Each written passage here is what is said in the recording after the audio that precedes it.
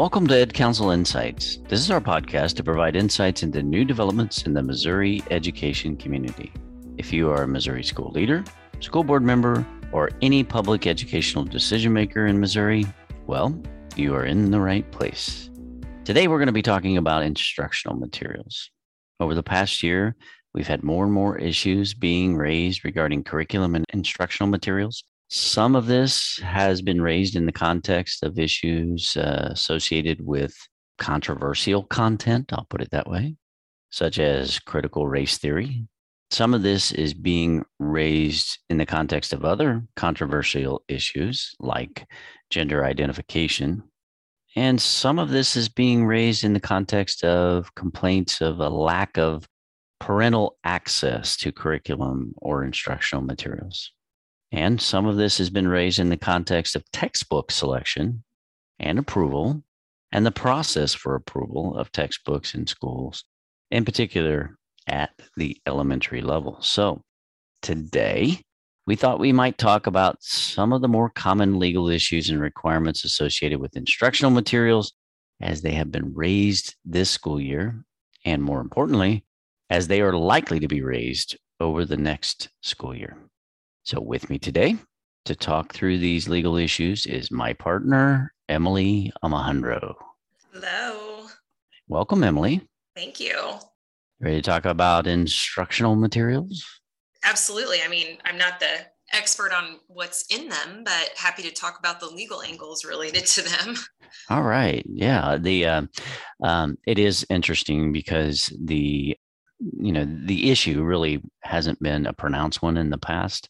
Not from a legal perspective.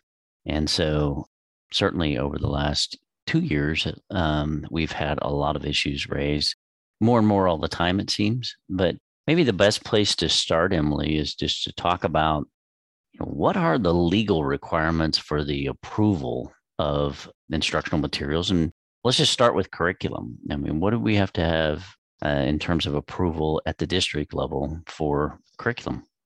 Right. So the Board of Education for each school district has to adopt or develop a written curriculum that's designed to ensure that students attain the knowledge, skills, and competencies essentially that are set forth by the State Board of Education. And that is a statutory requirement.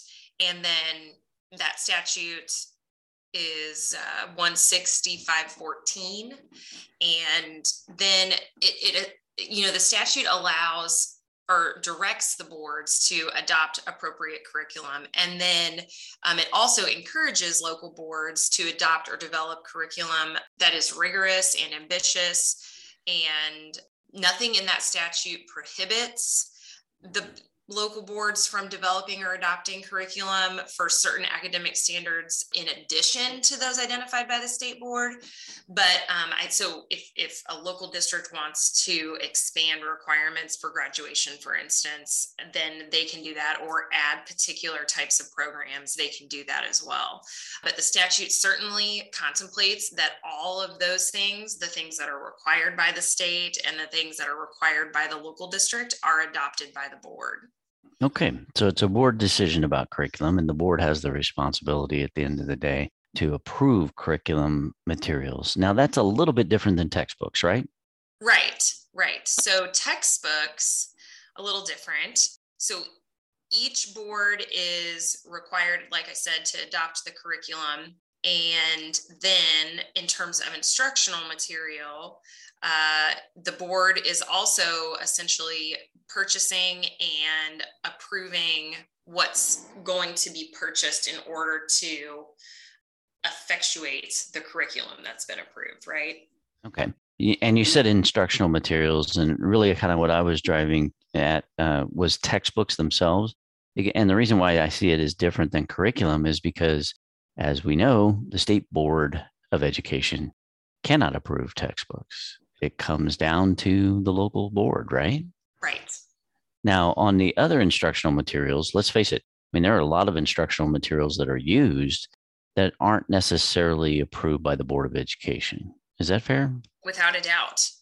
Individual teachers have lots of ways to, well, first of all, they're creating instructional material. They're working with their teams and doing that. They are able to access instructional material created by other educators. There are great videos and tutorials online that teachers may use. So, that type of instructional material is coming from every direction and internally. So we know that curricula, at least legally, curricula and textbooks, that's a board approval, but anything else might be subject to some other approval mechanisms in the district, but ultimately the board's responsible. Is that kind of the best way to look at looking at it? I would agree with that. Yes. Okay.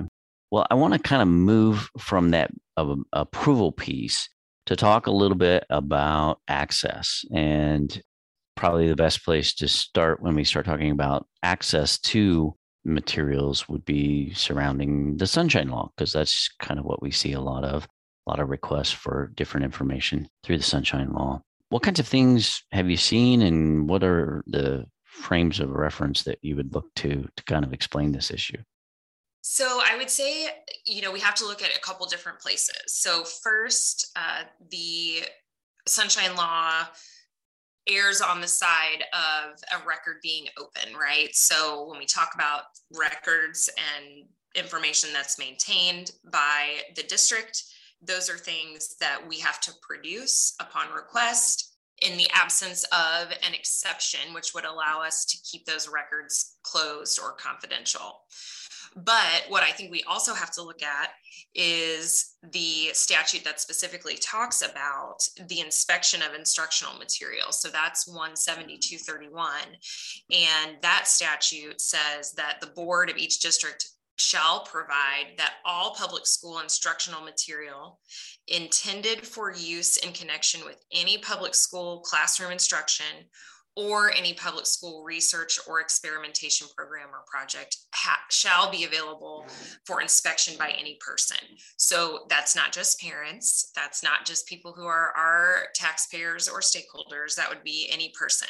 So the statute presumes that the instructional material would be available for inspection.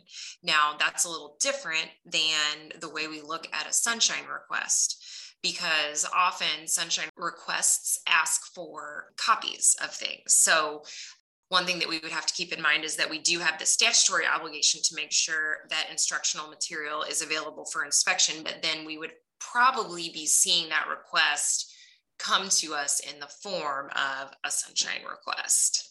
Okay, I want to break that down a little bit. And, my initial question was about Sunshine Law, but you switched gears on me and kind of went to this statute. Sorry. So, no, that's all right. No, it's good. Now, that statute is completely separate from the Sunshine Law. I just want to make it clear to our listeners that we're talking about something different here.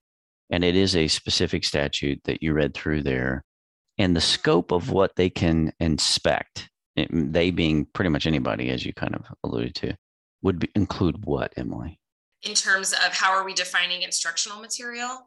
Or what is it that the statute basically says that we have to be providing open for inspection? So it talks about instructional material that's intended for use in connection with any public school classroom instruction. Okay, so that's pretty broad, right? It's very broad. Okay, so before, when we were talking about the approval process of instructional materials, we talked about textbooks and curricula being, okay, that's a board issue. So that's going to be easy, right? That's going to be something that if somebody wants to inspect that, presumably we've got that in a place where it's been approved by the board. Where I'm going with this is that this is actually much broader than that, right? This statute would include pretty much anything that's been used in a classroom is going to be used in a classroom. Is that fair? Yeah, I agree. I think that's one of the things, we've talked with some leaders about this in the last couple months for sure, just about being vigilant in terms of letting our educators and teachers know that, if they're going to be using a worksheet or, like I said earlier, a video, maybe a YouTube video, or something from teachers paying teachers where they've collaborated or with each other perhaps, or bought something on their own or brought their own books in from home.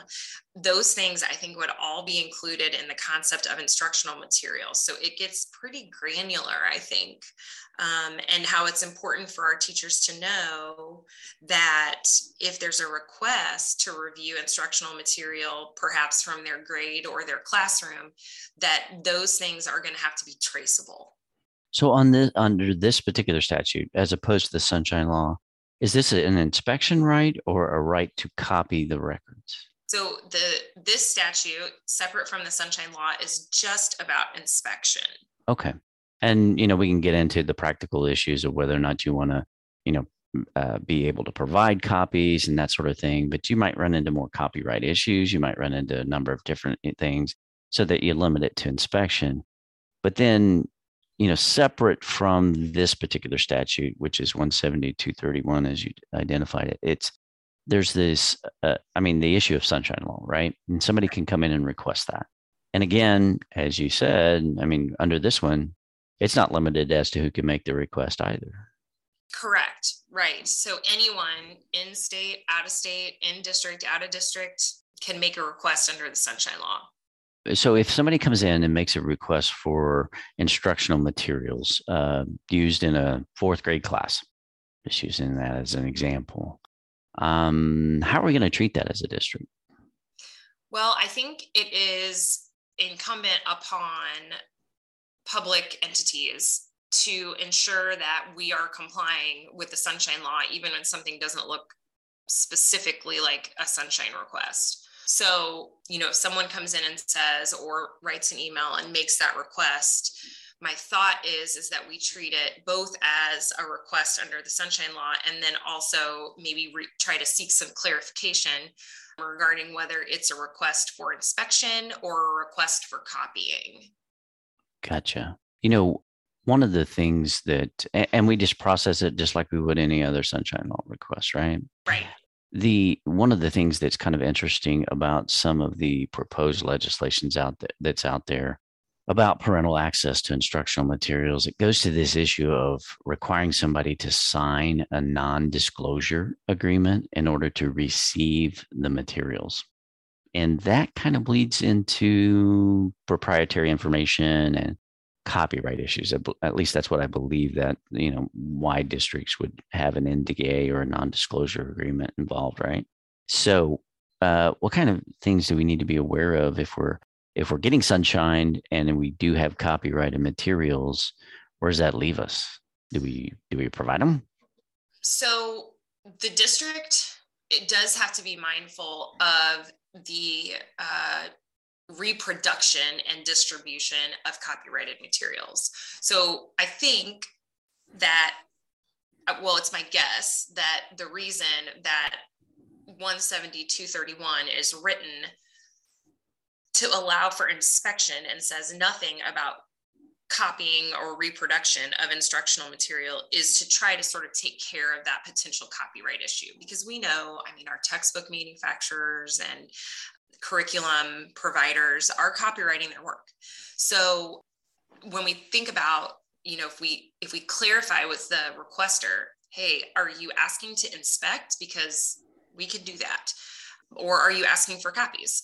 And if they say, well, no, I want copies, then I think we have to go and look at the potential copyright on any of those instructional materials, and then consider whether those would be closed under the Sunshine Law under 610-021-14, which exempts from disclosure records which are protected from disclosure by law. So usually when we use 610-021-14, we are making a closed record because we're typically citing FERPA, right? That FERPA prevents the district from disclosing student records, for instance. And so we would cite that exception to the Sunshine Law. But then here, if we have this request for instructional materials we would be looking at the Copyright Act. So are these materials exempted from disclosure by the Copyright Act? So in looking at the case law about that, there are some cases that are on point, specifically one out of the Western District Court of Appeals, where an entity requested from the University of Missouri the syllabi of all the teachers for their courses. And the teachers said, wait a minute, all of our syllabi are copyright. This is our work product as educators. We're creating this class and what we're teaching. So it's copyright. And so the university informed the entity making the request, we can't provide you with copies of these. And then we're subject to litigation for that the denial of that request. And the court really looked at it a couple of different ways, but ultimately decided that the Copyright Act does, in fact, allow a public entity to close records which are copyright under the law. And, the requesting entity tried to argue, well, hey, we're not asking for this information because we want to use it in terms of create our own thing or try to rip it off and sell it. We are saying that this request is basically fair use because it's for research purposes, right? And the court said it is not up to us to try to determine why you're requesting something. We are just saying that because, well, first of all, the Sunshine Law doesn't require someone who's making the request to tell us why they're making the request. So, and it doesn't really allow the public entity to ask that before fulfilling the request. So the court said, we're not going to get into a fair use analysis or about why you're wanting this information. We're just saying that if the Copyright Act protects something, a public entity can go ahead and say no. So, but inspection is something that certainly would be allowed because we're not copying and then distributing the record. So that's an important issue too. Reproduction and distribution is what is not allowed under the Copyright Act. So it may be an open record under the Sunshine Law, but one that you can't really copy because it would otherwise violate the copyright. Right. And then we would cite to that records protected from disclosure by law. To 610-021-14. Right, exactly. To explain why we're not able to reproduce and distribute it, but why inspection, for instance, would be allowed. Okay. Another area under the Sunshine Law that I want to just get into a little bit and mention is that we've had a number of clients receive Sunshine Law requests from the Attorney General's office of late. And it's aimed at, it seems like, two issues. And it's asking for textbooks and then I think one gets broader than textbooks and it's talking about instructional materials, but surrounding issues of CRT, critical race theory, and then there's one that's LGBTQ, where it's asking for any materials used in the elementaries associated with that. So what are you seeing there, and how's that tie to this issue of, instructional materials? So I think this ties so directly to the instructional material and Sunshine Law issue. So for instance, the Sunshine request that we're seeing from the Attorney General's office regarding LGBTQIA issues doesn't ask, first of all, it doesn't ask to inspect. It doesn't ask for a list of what is being used. Instead, it's asking for documents, handouts, diagrams, presentations, lesson plans, assignments, curriculum, or other teaching materials, including electronic copies or links to access online resources that are used in a particular elementary building. And then it lists all the terms that they're looking for. So those terms, some of them are pretty specific, like LGBT, LGBTQ, and transgender, for instance, but also the word pride and gender and sexuality, for instance. Those are very broad. I mean, those words could be found in a number of different contexts, from, history class to agriculture class, biology, all those things. So, I think that that's a very broad request. Going through all of that information is going to churn up lots of instructional material, very likely copyrighted material. And so, looking at that, I think we are running into that copyright question for sure. Okay. So there's that piece. And then there was another one from the AG's office that was really kind of asking for, and a number of districts received this, a listing of textbooks used in elementary that referred to certain things. Do you recall that one? Right. So that particular request was asking for the list of approved, I think, instructional material by the Board of Education for a period of 10 years, by the way, and about things like critical race theory and social emotional learning and those kinds of topics. I'm trying to remember the exact search terms from that. Yeah, and I think it was limited to textbooks, right? Was it? Yeah, limited to textbooks. So they just wanted a list. So that's pretty different from the gender-related sunshine request that we just talked about. So the earlier request that was related to textbooks didn't ask for the actual material. It just asked for a list of the titles. So that kind of request, first of all, would hopefully be slightly easier to fulfill, even though it's going back 10 years, but also doesn't require us to copy or reproduce anything. Okay. And I think maybe that's why they framed it that way, but we'll see. But the point, and I think the takeaway here probably needs to be for school districts to understand, we're going to get sunshine law requests, whether it's from the Attorney General, perhaps from patrons, surrounding textbooks, curriculum, instructional materials, all of which may relate to any issues that become controversial, whether it's related to CRT or perhaps, as you said, like social emotional learning, and drawing from the recent Florida experience and Dust Up. I mean, that's the kind of thing that we can expect schools to get a little bit of a push for in terms of, requests for the information that they have about the instructional materials. And that's probably good.